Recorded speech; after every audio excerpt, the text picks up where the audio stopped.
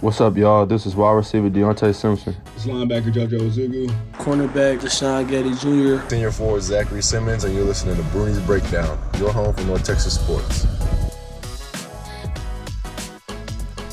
Hello, everybody. Welcome to another edition of Bruni's Breakdown, the 24/7 sports podcast. I'm your host, Matthew Bruni, and with me is none other than Luka Doncic himself, Colin Mitchell. Colin, Luka kind of looks like you today. In what way? You've been working on that step back. You've been working on it. You've been working on it.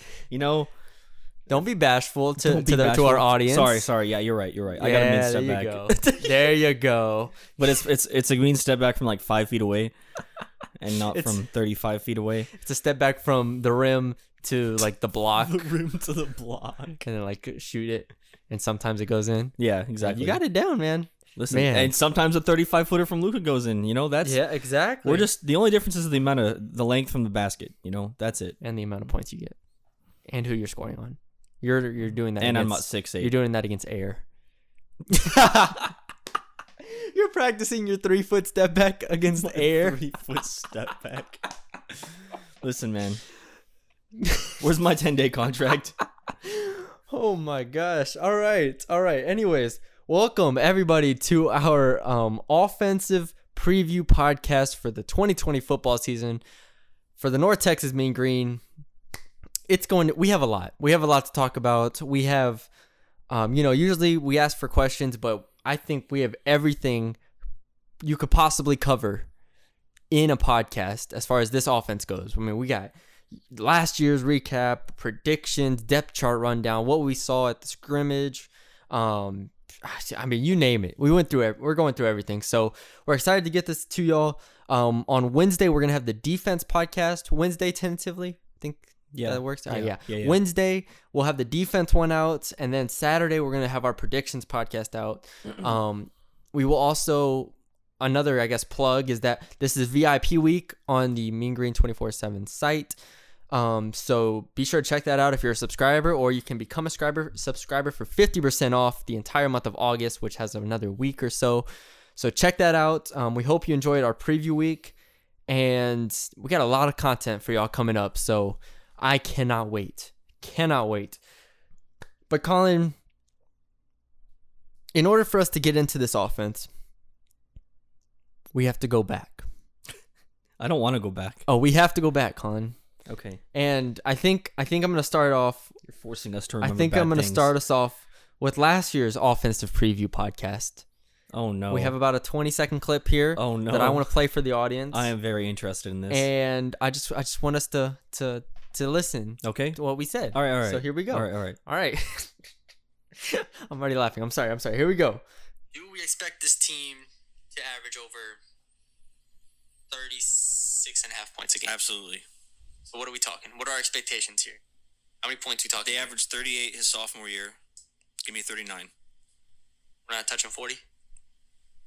It's just that four is a big number. You feel 40 is a big number. Yeah, 39. Give me 39. Give me 39. I'll say 40. All right. Yeah. Let's have a wager. If this is the Price is Right, you win automatically. No, that's it. That's where we're ending it. You know, that's where we're ending it. That's where we're ending it. This is the Price is Right. I had them scoring 40 points a game last year, Colin. You know how much they scored? I don't remember, but it's probably like 31. 30.58. It's pretty close. What a great offense. So, with that being said, oh man. I mean, the reason why I don't dwell on that too much is because we're going to be wrong sometimes, but I think everybody in the world was wrong to that magnitude when looking at this last year's offense. Again, we don't have to go through the names on the offense. Rico Bussey, Mason Fine, DeAndre Torrey, Trey Siggers had a breakout year and still didn't help as much. I mean, couldn't save the offense.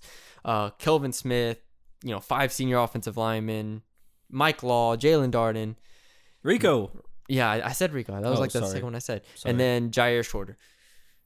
All of those names, and you look at it on paper and you're like, all right, 30.5 points per game. That's not terrible. That's pretty bad. That's not, but 30.5 points. That's not abysmal. It's not like the 2016 season, I think it was, where they scored like, 24 or something. Love how we're comparing it to the 2016 team. But anybody who watched last season just knows what went on, right? And so you have the 51 points against Abilene Christian. You had the 45 points against UTSA.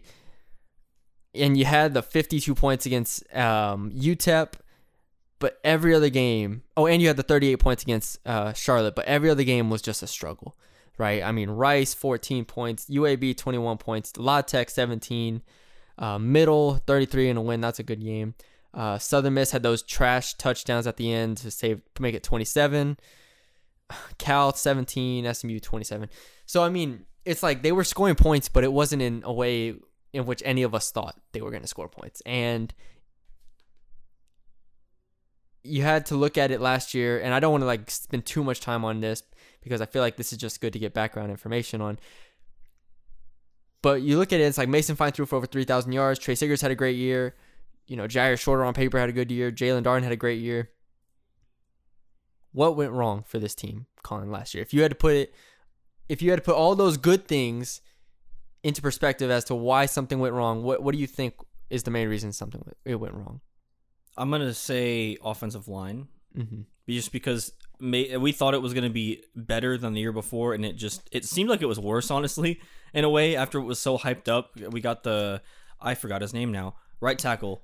Not Alex Wilworth, DeAndre Planton. DeAndre Planton, and then we thought Brammer was going to make another step, and it just felt like Mason was running around way too much, and on top of that, Mason also didn't seem, I guess, aggressive enough. It was a lot of just dink and dunk stuff, and then play calling. Tons of the same problems that we saw with Graham Harrell, and the tight end thing didn't obviously work out. The pace didn't obviously happen. It was just tons of things together, but I think it all stemmed from the offensive line, and we all know how it went. It was, so it was a porous year. Trey Siggers, like I said, broke onto the scene with 853 yards in 10 games with 152 carries, so a little over 5.5 yards per carry. Torrey was still, effective enough, over 5 yards a carry. Lauren Easley, 4.5 yards a carry. But like you said, the offensive line just didn't give them any freedom to do what they wanted to. And so then you saw the pace quickly evaporate. Then you saw the protection evaporate. And then you saw the tight end usages, the different packages just go away right after the first game. Now, I will say, what was the difference between why could they score points with a bad offensive line in 2017, but not? I really think the Rico Bussey injury hurt them. And that's what I was going to say next. Is I really think that Rico Bussey I completely forgot about that injury just deflated everything they wanted. Isn't that crazy though? You go into the Cal game and they're close, and then Rico gets hurt, and you just feel like your season's over right there. Yeah, no, and then you have to throw in Deontay Simpson, true freshman, to start. Well, initially, if you remember, it was Dion Hare Griffin who they put out there. Mm-hmm.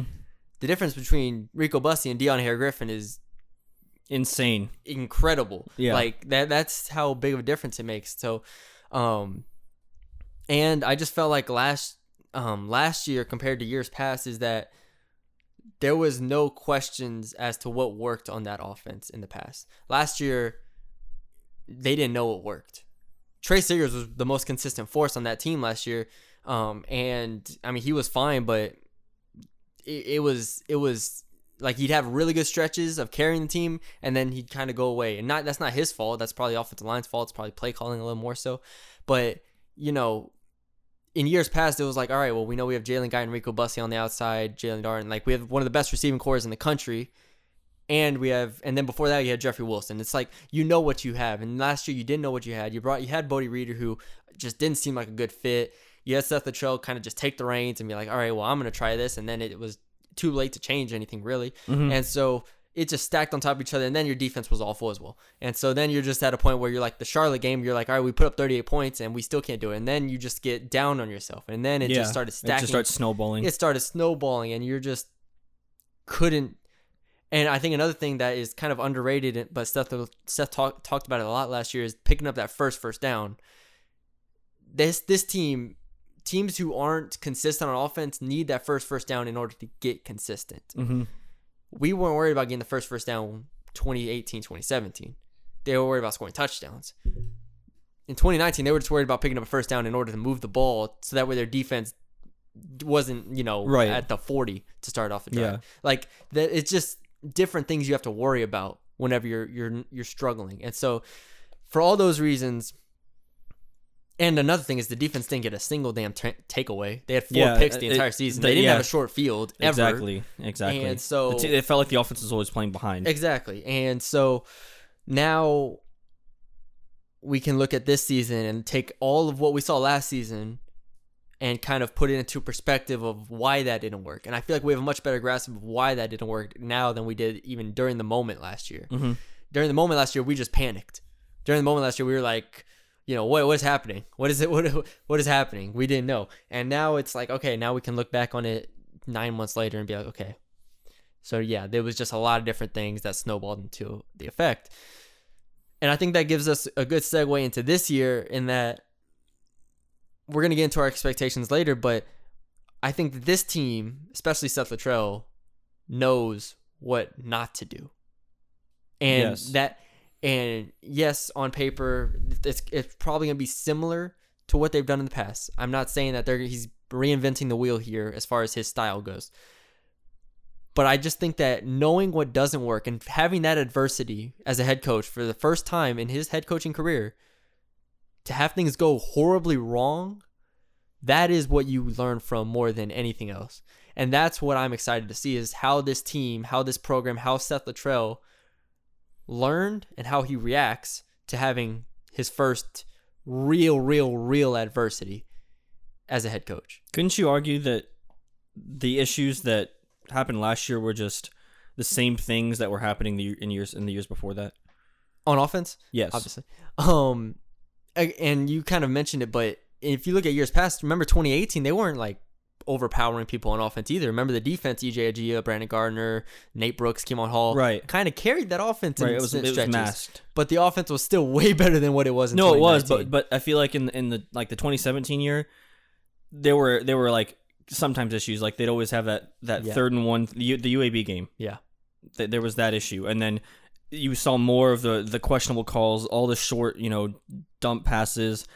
And then last year, it was just the same. You didn't feel like they took shots. It was definitely... I don't want to say they didn't take shots. I just feel like it was instead of going away from what was causing the problems, I guess in our eyes, I just felt like they were doing more of that. And this goes back to what I was saying is that I'm hopeful that Littrell's... Because in the past, maybe they were able to get away with it, right? 2018, 2017, they still had bad games. They had the Old Dominion game in 2018 where they collapsed. Like we've seen this team have bad games on offense. I believe that going into that 2019 year, you could kind of shrug all that to the side. If you're Seth Littrell, you're like, all right, we won back 9-win seasons, and we've scored over 35 points a game back-to-back seasons. So yeah, it's not gonna be perfect all the time.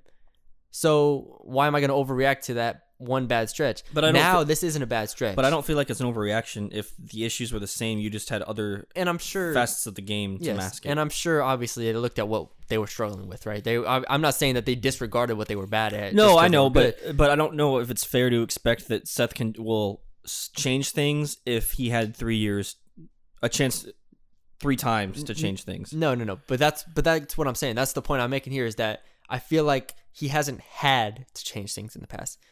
This year, coming off a 4-8 season where they were abysmal on offense specifically, with the talent they had, he has to change things. I don't know. I feel like he had to in the past. No, I didn't. I never felt that. Why? It was working. They were scoring 35 points a game. They were teams, but they weren't winning. They beat Army. They scoring. Got wrecked in the conference championship. If we're gonna go up against the best teams they've played, then yes. That's obviously. What I'm saying. They couldn't score against Iowa. They couldn't score against Florida. They couldn't score against SMU. They scored against SMU. They blew out SMU. But in the years where they were supposed to win big games, they didn't win big games. They had 9 wins. Troy, they lost. I think that's a little unfair. Especially from an offensive perspective. Because when you look at, even if you look at like 2018, what was the year? They beat La Tech and Southern Miss. I think that was 2017. And then they make it to a conference championship game. And they put up 32 on SMU with the loss. They beat Southern Miss on the road. They beat UAB. This is 2017 I'm referring to. Beat Old Dominion, putting up 45 points. Beat La Tech on a last-second field goal. beat Army 52-49. I don't think there was ever a point, and even the Troy game 50-30, the defense was awful. Well, yeah, but 2 of those touchdowns were scored in the last 5 minutes. It's still, you look at that entire season, then you go to the 2018 season, and like I said, it wasn't perfect. I never said it was they were perfect on offense, but they did more than enough. Put up 44 on Arkansas, put up 47 on Liberty, put up 27, I'm sorry, on Louisiana Tech, who is obviously a good defense. Southern Miss 30. Like, you go down the list, and there's no, 41 against FAU. Yes, they got blown out by Utah State, 52-13. The top-end games were never there. I don't think so you think Seth Littrell looked at those games and said, we need to change something, instead of just saying those are outliers? I would say that every game that they didn't perform well in was a product of the same things that were happening last year, except they couldn't mask because they didn't have a Rico Bussey. They didn't have a defense that was serviceable. They didn't have. I mean, that UTSA game where they nearly lost it. Yes, that was the same. They had bad stretches. Well, but we felt like it was every game they were having them, but they were able to overcome them just because of the talent they had on the field. Yes, and I feel like so that's why this year specifically he has to make changes. Of course, he has to now, but I feel like he should have looked at them before when they were there. You know what I mean? No, I'm sure he looked at them, but there's a different type of urgency when you have to do something than when you can look at something else. So this goes back to what I've been seeing and what I've been talking to people throughout camp, is that he was on both sides of the ball. Let's say he was 60-40 in favor of offense in the past, his first 4 years. He was like, all right, I'll do, 60% offense and then come to the defense and try to help out over here as well. This year, it's like 80-20. Mm-hmm. He is all in on the offense, probably more than 80, honestly, but I'll say 80-20 in on the offense, because this is his year to make the changes that he's been meaning to make. And that's what we said last year, is that now we know who's in charge. Right. And we know he's getting paid the big bucks. We know that he let go of Bodie Reeder. He didn't hire a new offensive coordinator. This is his offense. And so any change he's wanted to make in the past, maybe there are changes he's wanted to make in the past where Graham Harrell was like, I don't feel comfortable with that. Or Bodie Reeder said, I don't know about that. And him at being a new head coach, and B, having respect, you don't want to, you don't want to step on people's toes. You don't want to exactly. This is his chance. He doesn't have to turn to anybody. Right. He has no Graham Harrell here. It's him. Yeah. So that's, for all those reasons, I look at this year and say, this is the year. If any year we were going to see change, it's going to be this year. Clean slate on offense. No Mason Fine. No, juggernaut offensive players besides maybe Trey Sagers and Jalen, but you can tweak your offense around that. So there's no juggernaut Mason Fine you have to involve. There's a clean slate on the coaching staff to where he's the head coach. And we saw the offense just fall apart last year. And so now it's his job to remake it from the ground up. So that's why I'm excited for just to see what changes. Mm-hmm. And that's why I'm hopeful, which is, I think hope is going to be something that we can deliver on occasion during this podcast. So we'll be sure to highlight it when we can. All right, Colin, that was kind of a side tangent, but I enjoyed it. So let's get into the depth chart. Let's go position by position. We did position grades last week, or a week and a half ago, I guess, at this point. But those were kind of just generic. Though we didn't take into account, what we know, especially when you look at the offensive line and other positions where there was competition, where we have a little bit more clarity at this point. A lot of these will be based off of, and if you read the depth chart story I put up on the site, you'll know that these are based off of, these are not final by any means. Right. These are just based off of talking to coaches, talking to players, seeing them now in a scrimmage setting and seeing the ones go against the ones, the twos go against the twos, all that good stuff. So let's get started with the quarterback position, Colin. None other than Austin Aune, Jason Bean, and Kason Martin. Before we get into it, Colin, I published that story on Jason Bean and Austin Aune on Monday. Mm-hmm. And I didn't see many. It was just a couple. It's just a couple people asking, what about Kason Martin? And I just want to tell all those people out there hoping that Kason Martin starts, or maybe even just questioning, maybe just asking, what are the odds? Kason Martin is not starting. Kason Martin will not start week 1. And barring things going horribly wrong, Casey Martin will not start anytime soon. So Anytime. Not anytime soon. Okay. Anytime. Yeah, I don't know what'll happen in 10 weeks. Who knows? But yes, Casey Martin is not in the competition to start a quarterback. He's in the competition to be the backup. Well, the backup to the 2-1s. So literally in the scrimmage, and this will be here's some insight for y'all. In the scrimmage, Austin Aune got first team reps. This is how they spaced it out. Austin Aune got first team reps. Then the second team came in. Casey Martin got reps with them. Then the first team comes back in. Jason Bean got first team reps. Second team comes in. Casey Martin. First team Austin Aune. Then I think it was like the third or fourth teams, and then they had like Cole Johnson out there or something. Will Keene, I don't know. That's how it goes. Right. They're not even giving him first team reps. So Right. let's clear all that air out of the right now. And also, this is a side tangent. We don't need to get on. We have so much to talk about. But what have y'all seen in Casey Martin that just justifies him beating out Austin or Jason? He I got just want to married. know. He's a man Again, now. shout out Casey Martin. He's for a getting man married. now. Shout out Casey Martin. But anyways, that's just so. Anyway, let's get to Austin Aune and Jason Bean. Before we get into how they looked in the scrimmage, Colin, I went into the scrimmage hoping that I was going to be able to find some clarity, Mm-hmm. and I still don't know anything. That's good. However, Uh-oh. You have a decision? no, I don't have a decision. Oh, I was gonna say you had But the look on your face like you before- knew who you. Before this week, I probably, as y'all know, I probably had it as 70-30 as far as Jason Bean starting. Uh-oh. Like that was just my. Are you that's flipping? what I thought they were. Are you going flipping to to the Aune bots? Uh-oh. He has the We flipping might have, face on. we might have a change here. We might have a change. So I had it at 70-30 for Jason Bean to start. And after the scrimmage and after, talking to people, I do have to admit I am now at a complete 50-50. Damn it. I needed the 60-40. I to have Austin. no idea who is going to be starting. And Week 1? Okay. I don't know. Yeah. Okay. I don't know. I'm sorry for everyone listening to this podcast hoping to get answers. Nobody has answers. I don't even think Seth has the answer. I don't know if anybody knows who's starting at quarterback week 1. And that's not a bad thing, but it is bad because I went to the scrimmage and they weren't so hot. They weren't so hot. Maybe Clint Bowen's defense is just amazing.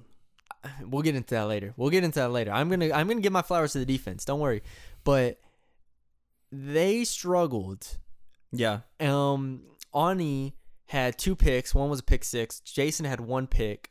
One of those Aune picks was kind of I don't know how to word it.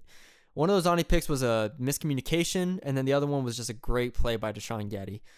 I mean, Deshaun Gaddy's a beast, but yeah. And then Jason, he didn't run much. I mean, he had one kind of scramble out where he got some yards. They are doing a little bit more quarterback read stuff with both of them. How fast is Aune? Aune can move a little bit if he has some space. If he gets some space, he can. He's not quick, but he's he fast. can move. Yeah, he can move. Jason Bean will go, but Austin Aune will kind of move. That's the difference. One will move, One will move go. and one will go. So, anyways, yeah, I don't feel great either way right now. But yeah, I feel like it was a good to see both of them get reps and to see both of them go through it together, I guess. And so now I can't say one way or the other who I have starting because both of them had a touchdown too. I mean, both of them had some plays that were good, but at the end of the day, they both missed some throws. I mean, Jason's arm looked a little stronger than it did last year, but making those throws to the far hash. I mean, there's just too many. It's too inconsistent and it's too many unknown factors for me. And I've only seen one scrimmage, so I can't, act like I'm the deciding figure here and that I know everything. But still, it's worth noting that they didn't jump off the page.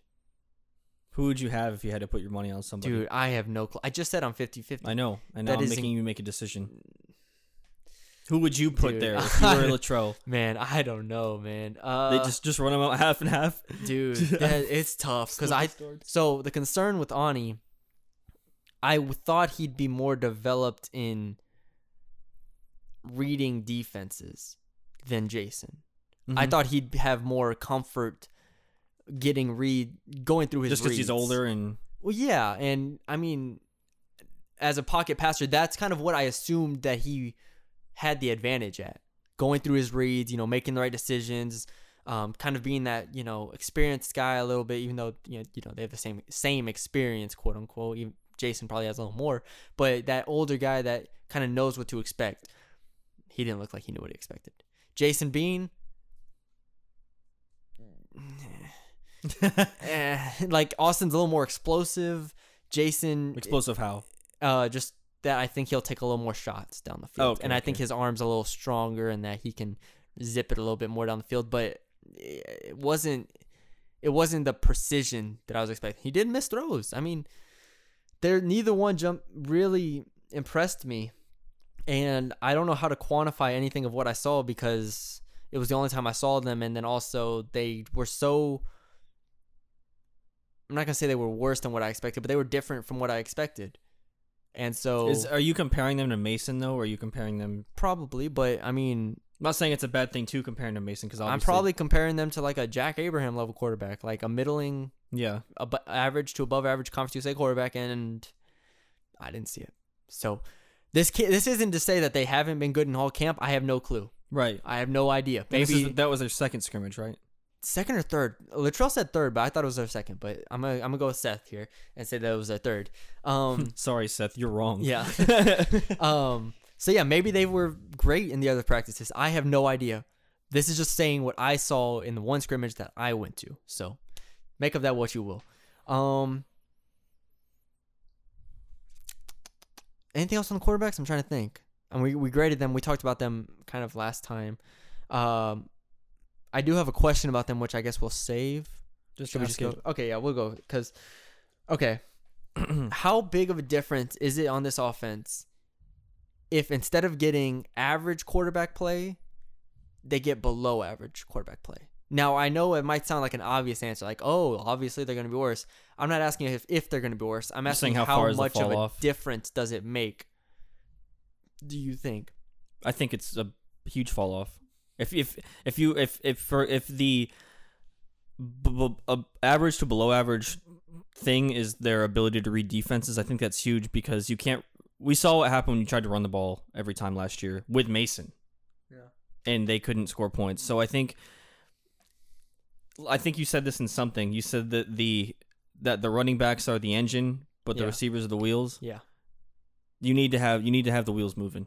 Yeah. And if you can't get the throws there, if you're throwing 2 picks a game, you can only do so much. So I think it is a huge fall off, and that's a difference in a lot of games, I think. The reason why I asked this is partially because I'm anxious to see if Latrell is approaching this season as, having unknowns at quarterback. So if he's approaching it with having those unknowns at quarterback, like, okay, maybe they'll be good, maybe they won't, I don't know. But I'm going to design this offense around Jalen Darden, around my running backs, around more tight end usage so that way we can get maybe different sets, maybe different matchups across the board. That's how I kind of think that he is approaching this offense. Mm-hmm. So I think he's approaching it with that mentality of, I don't need my quarterbacks to even be good. I just need them to be like adequate. So... But with that in mind... But adequate in what way? As far as just making simple throws. Jalen Darden will be open. Oh, of course, 10 times a game. For simple throws, yeah. But I wasn't at the scrimmage, by the way, for those listening. Like, can Ani and Bean get it to Jair? Can they get it to the guys over the top? Can they, if they're under pressure, can they get it to the Jalen Darden? I feel like that matters a lot more, especially since we don't know about this offensive line. Yes. Like I feel like if they're below average, you have an offensive line that's okay, then they can scramble, they can do whatever. But if the offensive line is bad and you're being forced to make Mason-esque decisions while scrambling out of the pocket, I think that's where the average to below average really comes out because Jalen Darden can be open, but did they see him? Yeah. You know what I mean? The biggest difference I think will just be, like I said, reading the defense and then making the reads from receiver to receiver. So like you said, going from Darden, oh, he's not open, going to Deontay, oh, he's not open, and then you have to hit the running back on the flat. Like, it's those type of progressions that you have to make as a quarterback that I'm worried about, and that's where I'm saying I'm really curious to see if Seth has to simplify it at all. I wonder if they just move toward a more, well, I guess if they didn't do it in the scrimmage, then maybe not, but to a more kind of Middle Tennessee type thing where it's like O'Hara, where you just kind of, I mean, you throw Jason Bean, even like you're saying, Ani, and you just do QB draws and you throw They were dunk still passes. they were still in a lot of spread stuff, Mhm. and which I think they're going to be in regardless, just to Right, to keep the identity and exactly. everything. And you can run against maybe lighter boxes and stuff, but it's going to be really interesting to see how the quarterbacks progress and how they turn out, because we don't know how good they're going to be, and if Luttrell's ready. If is Luttrell prepared if the quarterbacks are not as ready as we hope? Right. Question, can they make the throws, though? I know you said they missed throws, but can they make, like, do you mean miss in terms of, like, they didn't see an open receiver? No. Or are they not accurate? I think, again, this comes back to, I think, me partially comparing them to Mason, and that maybe I'm expecting them to make tougher throws than they should be making. But the completion percentage, Mason completed 62% of his passes last year.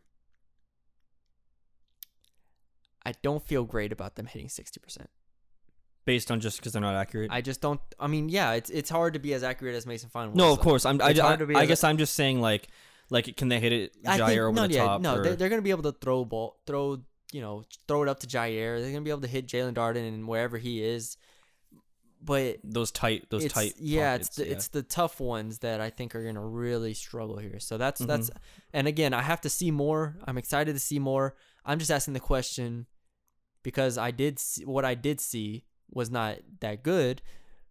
I have to ask the question: Is Luttrell prepared if the quarterbacks struggle? So that's where. Yeah, and I only ask that because if they're able to make the throws, then you can learn a defense. You know what I mean? Yeah. Whereas if you know the defense, but you don't have the talent, the arm talent to get it to wherever it needs to go, then that's another issue entirely. Yeah. All right, let's move on to the running backs here. Trey Siggers, DeAndre Torrey are going to be the top two. Oscar Attaway, Nick Smith as the three. Trey Siggers was cleared for practice, full speed practices, I should say, and he participated in the scrimmage. And I got to tell you, surprising Colin, to me. It was, but I got to tell you, he looked damn good. Really? He looked That's damn good. good. He's running. Did he look 100%, 80%? What? He looked like 90%. Really? He looked good. He ran hard, and it was so refreshing. Was he any type of I guess hesitation? It didn't look like it. Not wearing a knee brace? Could have fooled me. All He right. was running. All right. And I was I'm like, happy with that. Again, this comes back to what we said last year. The difference between him on the field and any other back for them is just different. Right. It's just because he has that Jeffrey Wilson factor where Yeah. he can make something out of nothing. Yeah, he has that it factor where you know what you can get from DeAndre, Nick. Oscar is still young, so whatever. But those other backs, you're like, all right, those guys are gonna be good. They're gonna make the plays. They're gonna maybe juke a guy or something, make a move and get some extra yards. Trey Siggers, when he touches the ball, I was like, okay, that could be a touchdown. Right. And that was right. good to see. He goes 6 yards and you're like, can he get out of that? Exactly. So that was very promising to me. I don't think I have too much on that besides I'm hoping Trey Siggers, stays healthy, continue to rehab and make sure he's good to go for week 1. But Seth, it was his only, because that's their last scrimmage. Next week they're mocking a game week, and so I don't think they're gonna have a scrimmage, or at least not in that capacity. That's his only real game experience since November. That's insane. Going into Houston Baptist. What was his injury? Like, do you Bro, know? it was like something with a knee. I know, but I don't know if it was a torn ACL. It wasn't. No. It wasn't ACL. It was not an ACL or MCL. It was I'm not gonna remember. I'm not gonna speculate. But it was something with his knee or leg.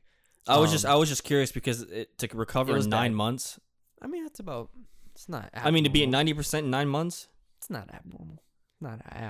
It's not abnormal, but that's hard. Trey Siggers is a freak. Trey Siggers is a freak. Trey Siggers is a freak. Matthew Bruni 2020. Trey Siggers is a freak. All right. Where's the graphic on that?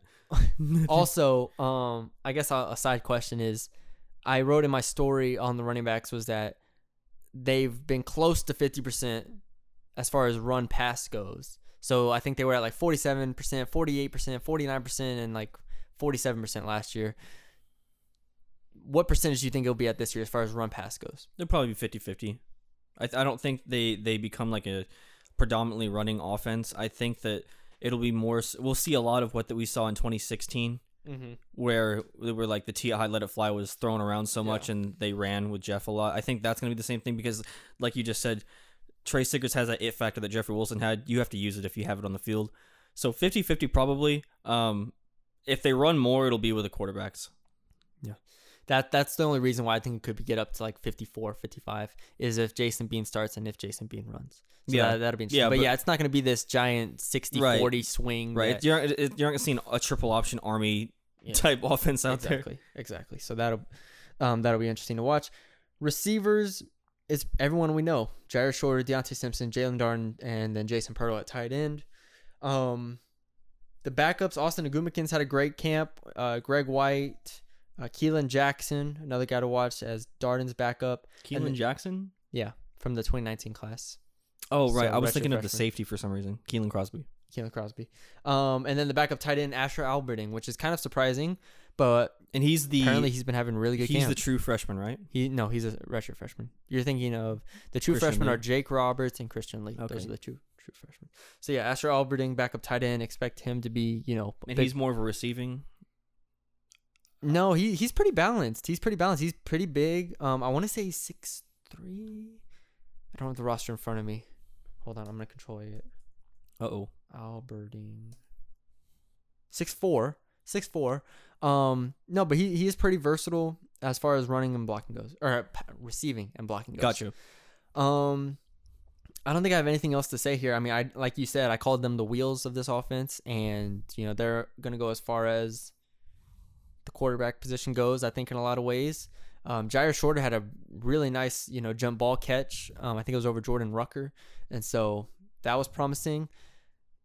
But it all comes back to the quarterback at the end of the day. Mm-hmm. So we'll see. Another tidbit: Jason Pirtle was played in the slot a lot. So he's gonna possibly instead replace of that Mike Law. instead of another receiver at Mike Law's spot, they're just gonna flank out. Jason Pirtle, which allows for more blocking. Yes. Now, offensive line. My favorite thing to talk about. This is going to be interesting because now we know who's basically starting.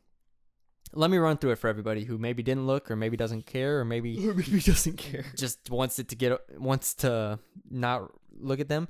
Left tackle, Jacob Brammer. Left guard, Antarius Gray. Center, Manasseh Mose. Right guard, Chris Cassidy, redshirt freshman, 2019 class. Right tackle, Cole Brown. Now, if y'all had those 5, come on up because that is a bingo. So, Colin, there are some names not on here that we thought were going to be on here. Brian Parrish, Teyshawn Turpin, not Chad Hickson, but Daxton Byers, John Brunner. Those are kind of names that are the backups right now.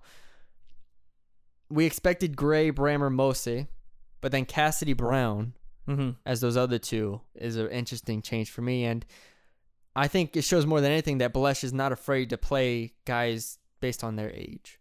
Yeah, he has no ties to the older players. I also think it's also a thing of who has more potential at the end of the day. Like, why play about Ryan Parrish if we kind of already know what he is? You want to know another thing it might be? Sure. Chris Cassidy's probably just better than all of them. Chris Cassidy is like, this is what we're getting into. The 2019, 2020 classes, those offensive line classes. Yeah, you're right. Are just different. No, they are. They definitely are. They're just different. Chris Cassidy, John Brunner, Daxton Byers. Those are the three 2019 commits from the 2019 class. And there's a case that at least 2 of them could be, in theory, starting. Mm-hmm.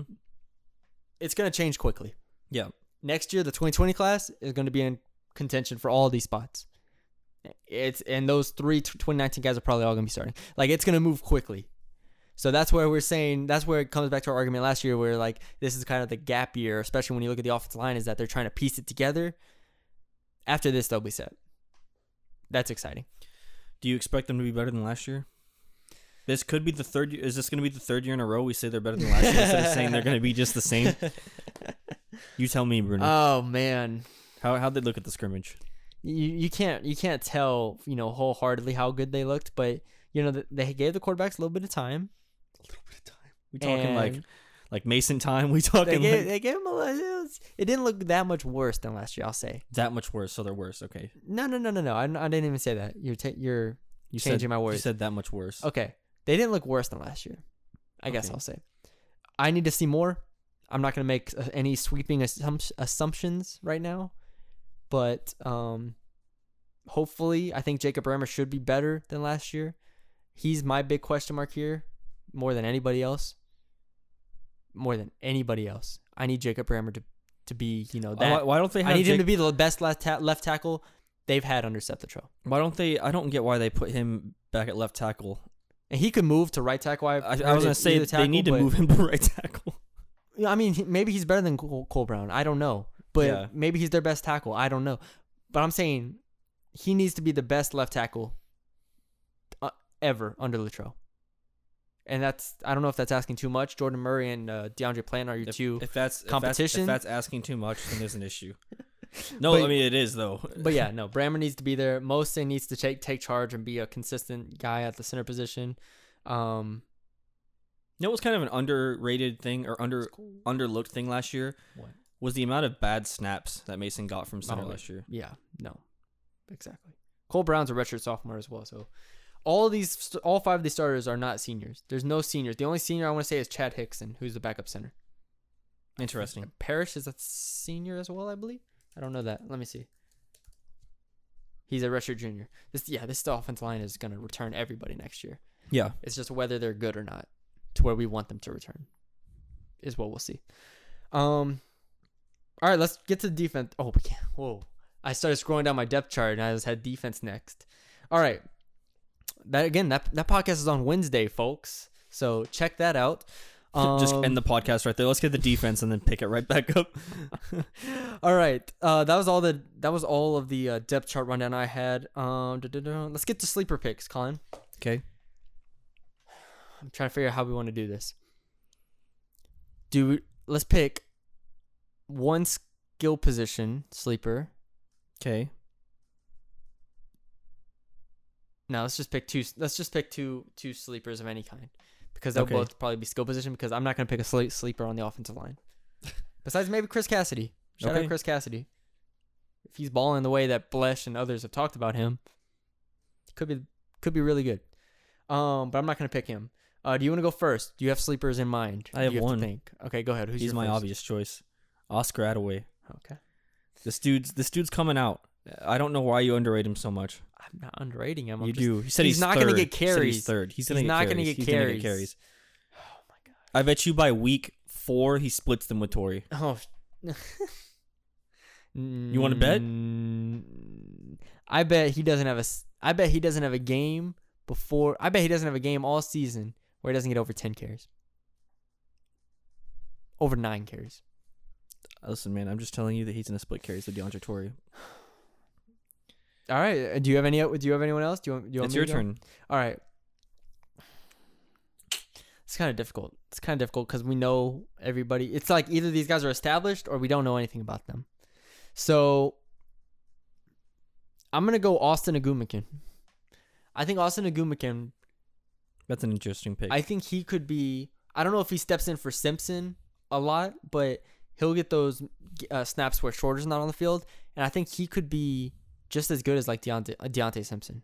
Like, he's better than Greg White just based on what I've heard as far as like how fall camp. No, is isn't He's he been more really of an outside solid. receiver? He is, yeah. And doesn't Deontay Simpson kind of route runner-ish type of dude?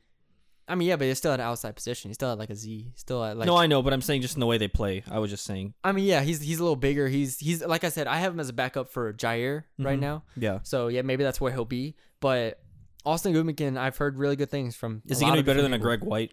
Yes. Okay. He's the third best outside receiver on the team, and whether he's better than Deontay Simpson or not, I don't know. But I'm excited for him. Yeah, I'm excited for him. Okay, now my next sleeper pick is going to be very interesting, and it might turn some heads. We might have some controversy. Go ahead. Jason Bean. I think that they're going to use him in a lot of running packages. And you're saying Ani's still starting? I'm saying Ani. I'm leaning more toward the fact that they might use both of them. Here's a point. And I thought about this the other day when because I went to a practice, Mm-hmm. and I thought about this the other day. Why not do a Middle Tennessee type thing where if the dude's playing well, you keep him in. You know what I mean? And after I read your story about the scrimmage notes, and after you talked to me about that, it's like, So if there's no separation, if Austin Ani, and don't get me wrong, I'm still on the train because I love him. I'm saying if he's not able to separate himself with what he's able to do better, then you need to use both of them, I think. So you're in favor of a 2-quarterback offense? That sounds awful, but yeah. I think if it's used the way I think it'll be used in my head, you'll have Ani start, but you'll have kind of, I guess, what's his name? John Franklin, was that him on FAU? The dude from Last Chance U. Anyways, he would come in at quarterback, and it'd be almost like a wildcat type thing because they just run him, and you knew that he was going to run and he'd get yards. And I think that they could do that with Jason, but he can still throw at the same time. I think that it would be like hey, let's mix this up. Throw Bean in for a play. Let's see what happens. It's a hot take, Colin. That is a hot take, but I think it could work. I don't even know how to respond to that. I'm thinking. Hold on. Jason Bean, if he doesn't get the starting job, you're saying that they could run some packages with him. Yes. Because I think they'll need to use his legs. You know the old saying, Colin. I don't know the old saying. What's the old saying? Something along the lines of, if you have two quarterbacks, what is it? If you're playing two quarterbacks, then you don't have a starting quarterback. Is that what the saying is? Something like that. I've never heard a saying like that. Well, something along those lines is that if you have two quarterbacks, then you don't have one good quarterback. And you don't have one good quarterback at this exact second. Wow. So Jason Bean as a sleeper pick, but not because he's going to get the starting job. Correct. I think that it'll be like a almost Quinn Shambora-esque thing against FAU when Mason went down, except like every other game. Like you'll see him like just come out and run. I can only see it if the offense just doesn't do anything in the first quarter. Like if they're abysmal. I don't think it's going to be we're doing really well passing the ball. No, not even really well. I think if they just do if they can move the ball a little bit, I think they're not going to move. Well, if they were to move the ball, of course not. But if you need to do something, yes, of course. Oh, I definitely agree that we could see quarterback changes in the middle of games. Like if things are not going right. I think that the reason why I think that that's my sleeper pick is because I think that it won't be like a 6-yard gain for a first down. It'll be like, he's getting 30 yards on this play. I mean, if it's that easy, why not start him? Because Ani's going to be the better thrower. One theory I did hear. I mean, do you think that, if this team's going to be a running team, and if Ani is the better passer, should they start Ani so that way you can at least, keep the safeties honest, keep people honest? That's what I'm saying. The pass game, you'd start Ani, and then just bring in Bean. And then if it's say you need to mix it up on like a 3rd and 1, yeah, and it's the middle of the second quarter, throw in Bean, bang, use his legs. And then at the same time, he's not. It's not like he's like Quinn where he can't throw at all. Yeah, like he can still throw. No disrespect to Quinn Shambora on this podcast, Colin. I'm not disrespecting. I'm just saying they didn't throw the ball once whenever he was playing against. He has a touchdown. He had a touchdown against Iowa. Yeah, 2017. Whatever. Anyways, all I'm saying is that you can still keep them honest, but when he comes in, obviously your first look is a run, and I think that. It's not like he's going to have like 1,000 rushing yards or anything like that. Here's the tough thing. Here's the tough part about what you're saying, though. In a year where they didn't have spring football, they had 5 months away from each other. Yeah. You're asking them to put in different sets for Jason Bean or for the backup quarterback. I don't think it's going to be different sets. It has to be different sets. It would be a thing like, hey, Jason, we're going to run this play. It'll be like we're going to run this play, but if you see a spot, just go. Just go. That's what I'm saying. Oh my God. This is why I like basketball Okay. more. All right. Okay. My second sleeper Wow. is going to Just be disregard me. Keelan Jackson, Wow, you picked 2 receivers. the future Jalen Darden. The future Jalen Darden. That's it. That's all I got to say. He could be the future Jalen Darden. I need to see him develop. I need to see him on the field, but I've heard good things. I've heard really good things about him so far. So Keelan Jackson is my sleeper pick for this offense. Why are you looking at me like that? I don't know anything about him, so I don't know what to say. Good. All right, Colin, let's get to our expectations. Okay.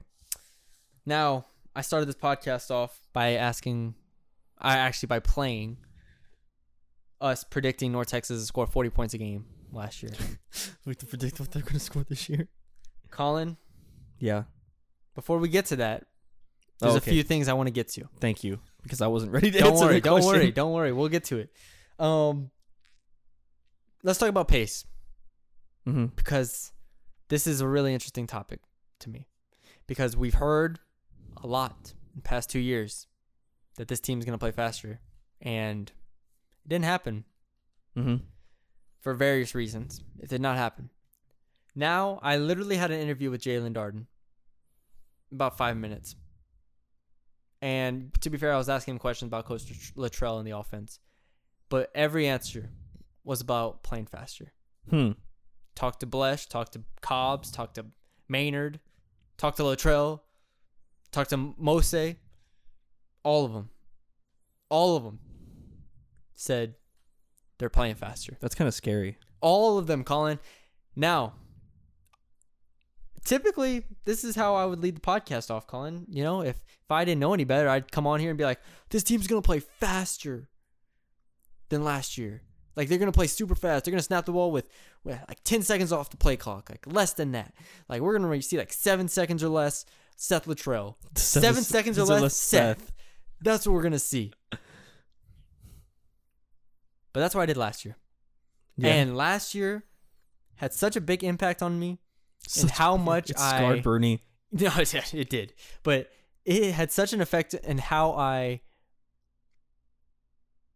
much I trust the coaches and players.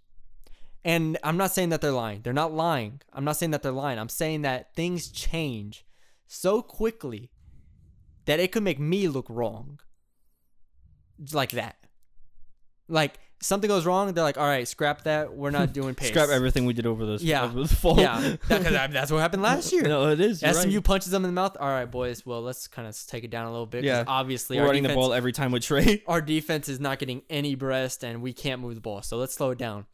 It's that quick. And then I look like an idiot because I came on here and preached for 2 months how much faster they were going to go. So now, Colin, I'm much more subdued. In case you can't hear it in Tame. my voice. Yes. Now I come on here and I'm like, okay, well, all these guys are saying it. Maybe it'll happen. But if things go wrong, how likely are they to stick with it? That's the question that I have. And I'm not going to ask them because maybe I will in the future. But you know why I don't ask some questions? Because I already know the answer. Here's the answer. No, we're going to stick with the pace. You know, we've practiced it. We're not going to let it go. We're going to keep the defense on their heels, you know. We're going to be able to attack. Okay. Okay. All right. Sure. So, anyways, with all that being said, Colin, I'm skeptical. Everybody's skeptical. Everybody with a North Texas flag outside their house, everyone that owns a North Texas shirt, everyone that sees the color green is skeptical. Shout out those Michigan State fans. Are you skeptical, Colin? What Or do you think this is the year This is the year that they finally play with pace? A year where the quarterback position is iffy. Why didn't they play with pace last year? Because the defense. That's part of it, but also because they couldn't pick up that first down that And they they couldn't talked get the about. first down. And so when you throw an incomplete pass, it's kind of hard. I would to- also say that they base a lot of their offense around RPOs and tight ends. Yes. And I don't think they'll be doing RPOs this year because there's no Mason. The That's my issue. I don't think that Ani and Bean are going to be able to command a huddle. Like What do you mean by that? like to where if they're going to the line, like Mason knows where he's going to go. Okay, so yeah, yes, there'll be some hesitancy. That's what I'm saying. I'm not saying like he's like the team isn't. Doesn't, don't trust them. That's what it sounded like. I was like, okay. What I'm saying is like I don't think that Ani or Bean, either of them are going to go into a hurry up offense and be like, all right, I know exactly where I'm going to go if this dude's not open. Yeah. It'll just fall apart. So do I think they'll go faster? No. Okay. This goes back to what I've kind of figured out, I guess. And it goes back to my point of getting that first down. But the pace, the no huddle offenses, if you remember the late 2000s Oregon's offenses and all that good stuff, the reason they could play fast and play without a huddle is because they were completing passes, getting substantial yards, getting first downs, and not putting their defense in a troublesome position. It takes a lot of different things to go right in order for you to play fast. Mm-hmm. And so, I mean, because if you think about it, after an incomplete pass, they're not lining up. Right. Like after now the defense has after them. a negative 2-yard run, you're probably not rushing back to the line of scrimmage. Right. Like they're after a sack, you're not lining back up. Things have to go right for you to play fast. You have to have an offensive line. Yes.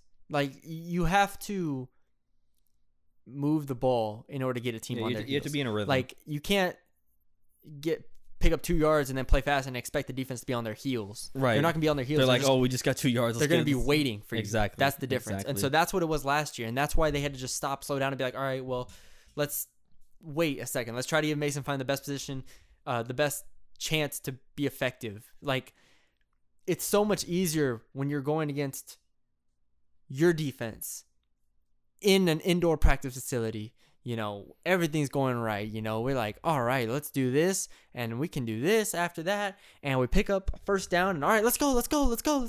Go, we're back. We're snapping. Pick up another 6 yards. Let's go.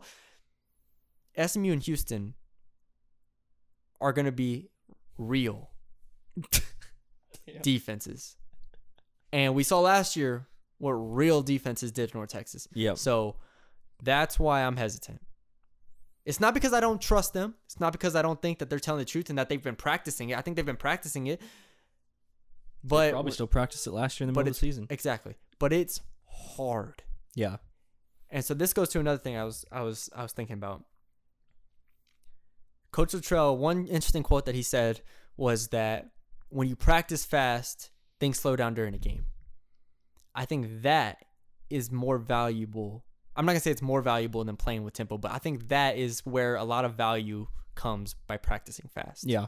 If you practice fast, then you can be like, all right, you know, because when you get to your game, you're going a million miles per hour, so you don't want to like not be prepared for that. So if you play fast, you're going fast in practice, then you can go fast in the game. Or if you have to slow down, you can slow down in the game. That's where I think the value comes. So that's why I'm not going to knock them for practicing fast. I think that's great. I just don't expect them to be at that pace consistently throughout the season. Mm-hmm. That's my expectations. You have to show me, and I think I kind of speak for you as well. I think we both speak for all the North Texas fans, in that you have to show us. Yeah, you know, your words, they hold weight, but they're not gonna change our expectations. This time. Not this time around, Seth. 7 seconds or less, Seth. T.I. 7 seconds or Seth? No, Seth. That's bad. 7 Seth. We'll come up with something. Okay, that was a good pace conversation here. Here's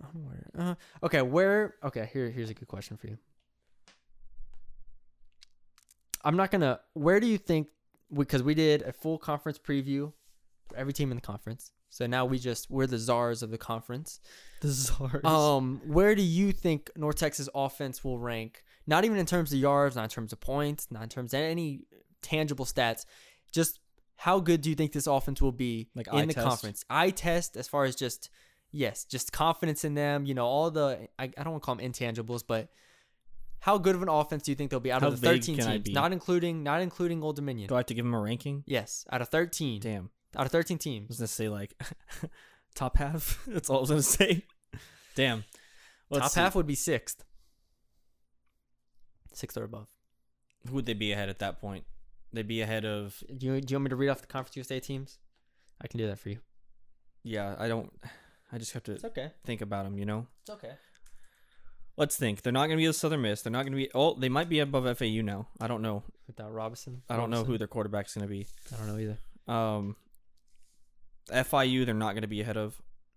Okay. Or they are going to be ahead of. Sorry. What is happening? Anyways, all right.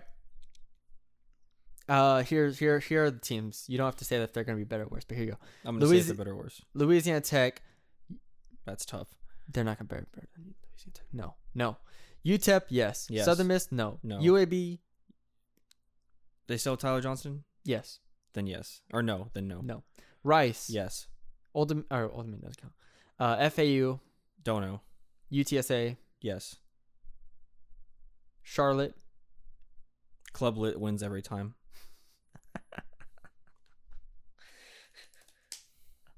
I don't even know what the other teams are. Hold on. Middle FIU, Tennessee. FIU, yes. Middle Tennessee. No.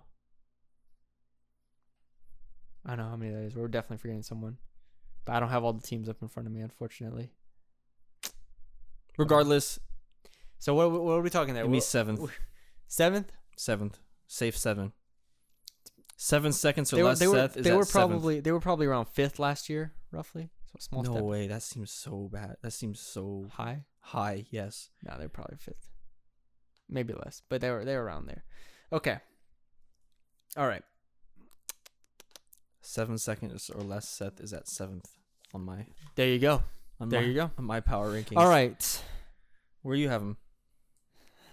Damn, you were just gonna skip No, over I that? forget. I You forget. were just gonna skip over no, that, guys. I legitimately forgot. No transparency. I legitimately no forgot. I'm transparency. sorry. That is All unbelievable. right. I have the teams up now. I have our YouTube page up. Also, check out our YouTube page to check out all the previews. Western Kentucky has a better offense. Oh, I forgot about them. Do they? No. It depends. Probably not, actually. Marshall probably does, even though they don't have That's the close. quarterback. That's close. All right, well, you're saying 7th. Yeah, I know. If you're saying 7th, they have... I know. It's all right, close. so the only teams... It's close in favor of North No. Texas. The only teams definitively better on offense than North Texas, to you, Colin Mitchell, Wow. are Charlotte, UAB, La Tech, Southern Miss. I wasn't sure about FAU, so we'll say FAU. they're better. We'll say they're better. So you have them 6th. Yeah, we'll push somebody else up to the top. I have them 7th, actually. I said 7th. Oh my god. Okay. Yeah, there's some bad offenses in Conference USA. UTSA bad. I'd probably say 6th as well. I said 7th. I just want to make sure. He keeps trying to change. You hear this, guys? Okay. He keeps trying to I'm change. sorry. I'll say 7th. Oh, now you're flip flopping. No, I'll say 7th Look at because I'm this. just looking. Because we named them. We named 5, and then I think like FIU could be like solid. Middle Tennessee. I didn't even count them. That's another offense that'll be better. All right, yeah, I'll say 7th as well, which isn't terrible if you have A good defense. that's like top 5. Listen Wednesday. Yeah, listen Wednesday to find out what we think. Okay. Here, let's get to some stats predictions here, Colin. Okay. Jalen Darden had 76 receptions last year for 760 yards. Mm-hmm. Does he have more than both of those numbers? And what are his numbers going to be this year? 85 for 850. 736 yards is actually what he did. But yes, continue. 85 for 850? Yeah. No way. No way in hell. Here's why.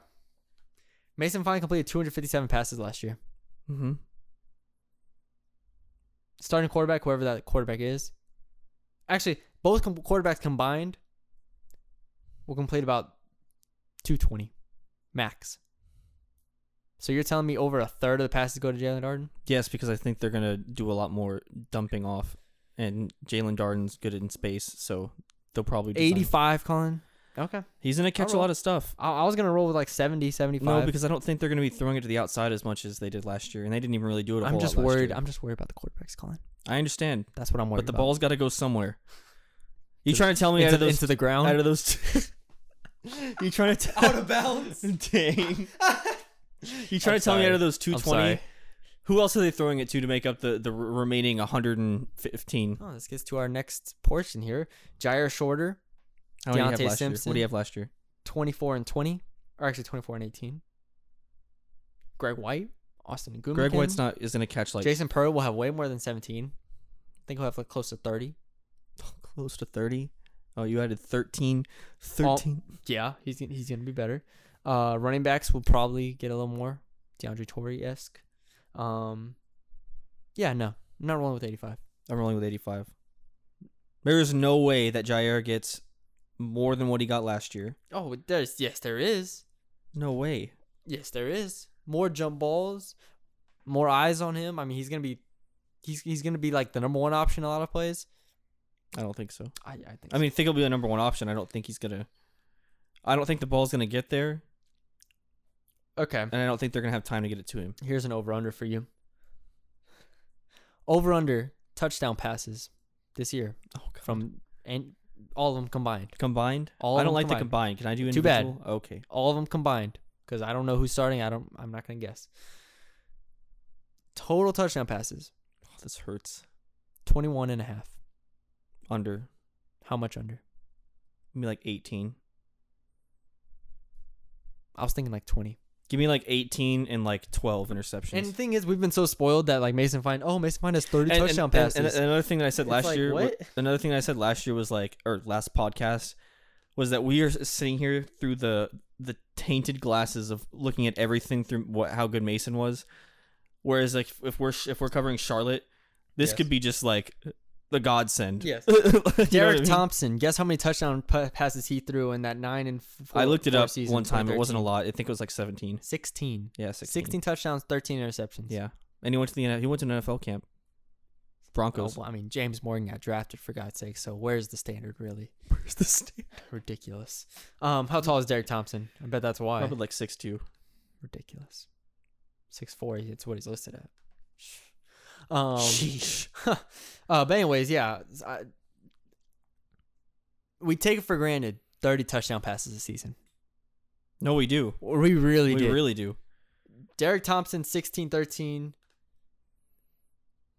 Derek Thompson the year before that 14-14. Are we saying these quarterbacks are better than Derek Thompson? I've never watched Derek Thompson.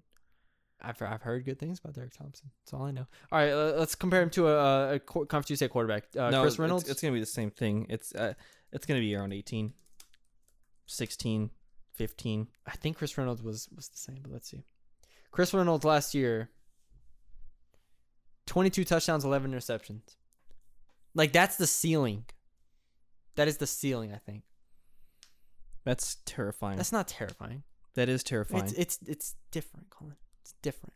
It's terrifying Mason because Fine is not walking through that door. I understand, but I said it's terrifying because you have to make it up in another way. Yes, you do. Just like Charlotte last year, 22 and 11 from their quarterback, they had Benny LeMay, and their defense was better. Right, but they have the same running backs. I know. The look Bruni just gave me was like, I understand. We're gonna get through this together. I understand, We're gonna Colin. get through this together. But they don't have an option, okay? They don't have any other choice. They have to run the ball well. They have to play better defense. They have to force takeaways. And they have to help their quarterbacks out. And Seth Littrell has to coach his ass off. So there All right, you go. you have any more over-unders? It's, kind of wanted to end on that. That was kind of an exclamation point, Colin. But I guess we can keep going. Let's see where we at. All right, Trey Siggers. In 10 games last year, he rushed for 853 yards and 6 touchdowns. I think I'm comfortable saying that as the over-under, both of those. 853 for 6 touchdowns. Over on both. See, I think it's easy to say over on both without considering, A, the carries that Torrey will get and whoever else will get, and B, that's relying on a lot of success. No, if Trey Siggers is healthy, he's getting the ball. But even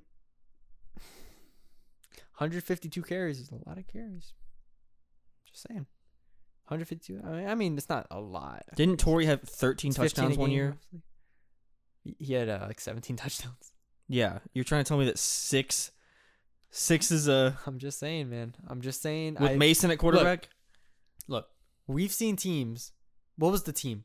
Was it Old Dominion? I think it was like Old Dominion where they had like 4 touchdowns all season or something like that. You remember that when we were 4 passing preparing? touchdowns. Yeah. Yeah, they had 4 passing touchdowns and then like. Let me look up Old Dominion. Like, if we're hoping the offense is good, I'm just saying. That year that Torrey got 17 touchdowns was because the North Texas couldn't score in the red zone. They're able to get in the red zone this year. Trey Sigger's getting the ball every time. Old Dominion was so bad. 5 passing touchdowns by 4 different people. My goodness. And I'm pretty sure one was a receiver. Yeah, one was a receiver. Okay, they had respectable amount of rushing touchdowns. I take it back. But anyways, 15 touchdowns is like a lot for a running back. Regardless Well, of what Torrey you, had 17. No matter what you say. Yeah. Give me On a 39 point per game offense. How many rushing yards did Jeffrey Wilson have his last year? God, yeah. Actually, I can just press backspace. Jeffrey Wilson, 1,200. 1,215. Give me 1,010 touchdowns for Trey.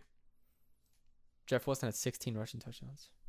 Again, these are different offenses. 2017, 2018 are different offenses. 2017, 2018 passed a lot more. This team's running more. More attempts does not equate more yards. It may not, but they got Trey Okay, Siggers now. If you run the ball and you get 0 yards, counts Listen, as a man. carry. Listen, it counts Doesn't count as any yards. Sorry. You don't think you going under? No. I know. I'm thinking about 900 and like 8 or 9. I think Torrey will have a good year. I really do. I think Torrey will have a good year. I think don't sleep on Torrey. I'm excited. I'm not sleeping on Torrey. You are. It's just gonna be Trey until he's tired, and then Torrey comes in. And then for a Torrey carry. comes in For a and boom, carry, he does and then well. Trey No, comes more back than a out. carry. More than a carry. You're wrong. You're wrong. All right. Let's get to our points per game predictions, Colin. Scary. This is scary. Let's do it. So this is the one I want to be held to. I want to play this next year and be like, wow, I can't believe we were exactly right. Even though we will not be at all. You made me go first last time, so it's your turn. All right, Colin, here we go. With everything we've just talked about, the inconsistencies, the concerns, the quarterback position battle, the offensive line uncertainty, Latrell play calling. They were 31.5 last year, Bruni. Or 30.5, sorry. What are you giving This them? offense will average. Drum roll.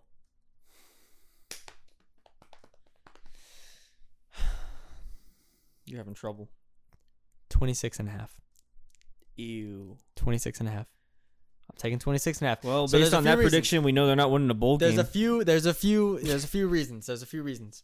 A, they don't play A&M. So their average will not they're not going to score So it's going up, boys. Yes. He was going to say 23 before. If they played A&M, I probably would have said 23-24. That's awful. Because you're scoring 10 points that game. I know. Yeah, even if you score 14 points, still, you don't have that game to worry about. You have Houston Baptist. Then you have those two tough They're putting non-conference 40 games. up against Houston Baptist. Hopefully more, but yes. Then you get in conference play, and while conference schedule is not, easy by any stretch of the imagination, I still think they can put up, 28 on a fairly consistent basis. Whether that's enough to win, we'll get into that on Saturday. I don't know, but I'm saying like Charlotte, Middle Tennessee, UTEP. That's 3-game stretch. I think they can average over 30, and then you end the season with La Tech, UAB, Rice, UTSA. You can average 25, 26 there. And so with all that being said, I'm taking 26.5, and I'm pretty confident in that. What say you? I was going to go a little bold, but now I'm scared. Go bold, Colin. Go 30. bold. 30. 30. Why? The way you just held out your hand toward me. Why? Why? While Bernie said that, he said we're losing all credibility. What is happening? Okay. No, I know we can't lose any more credibility than we did last year. What do you mean? 30 because Trey's gonna have a really good year. I still think the quarterbacks aren't gonna be as bad as we keep seeing them. Again, through the glasses of Mason Fine. Mm-hmm. And That's a big point. That is a good point. yeah, I feel like I have to reel myself in every time I think of the quarterbacks. So I'm reeling myself in there, and I think that Jalen Darden is going to be really, really good in space, and I think he's going to get the ball a lot. And, you know, you have two quarterbacks who play a lot differently, and Jason Bean's going to get some rushing touchdowns. Here's a point, because we don't have a special team segment on this in our podcast anywhere. Ethan Mooney, I've said it before, is a great kicker. If he gets more field goals than last year, I'm going to be really sad. Well, it's probably going to happen. He was 16 to 20 last year. I'm saying it's a weapon. I'm not saying it as a negative of the offense because I just don't think the offense. Because I feel like so many times last year it was like, wow, they're kicking here. We can't expect this offense to score 67 touchdowns. I think 60% of the time in the red zone. This year is going to be the way they kick their field goals is going to be a lot different. Whereas this year it's going to be like they're going to try to get in field goal position. Whereas last year it was because they couldn't capitalize on a 1st and 10 on the 30-yard line. They'll still struggle to capitalize. No, I know, but we're not. They're not going to have a big play and then sputter. It's going to be like we know what to expect. Exactly. All I'm saying, and I say this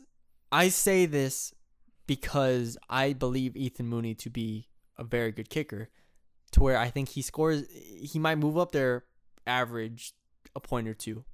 Like, I mean, even NFL player drafted since. Even if he, let's say, goes 16 to 20 again against an average kicker or below average kicker that goes 13 for 20, it's 9 points over the course of 12 games. That's almost raising him a full point as far as average goes. Like, so for that reason is why I'm a little optimistic as far as points per game goes. So 26.5 from me. And we didn't talk about this.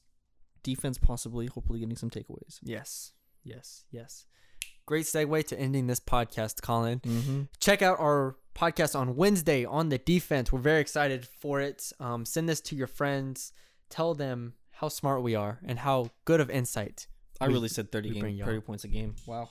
Hey, man. I can't believe myself. Hey, you know it's a possibility. It's a possibility. Good. I'm glad we ended this podcast on hope. And that's what I enjoy, is having some hope for this season. So that should be the hashtag instead of find a way. Hope? Hashtag hope. No, because that just demeans people, and find a way kind of demeans. Oh, it does, but it less does. obviously.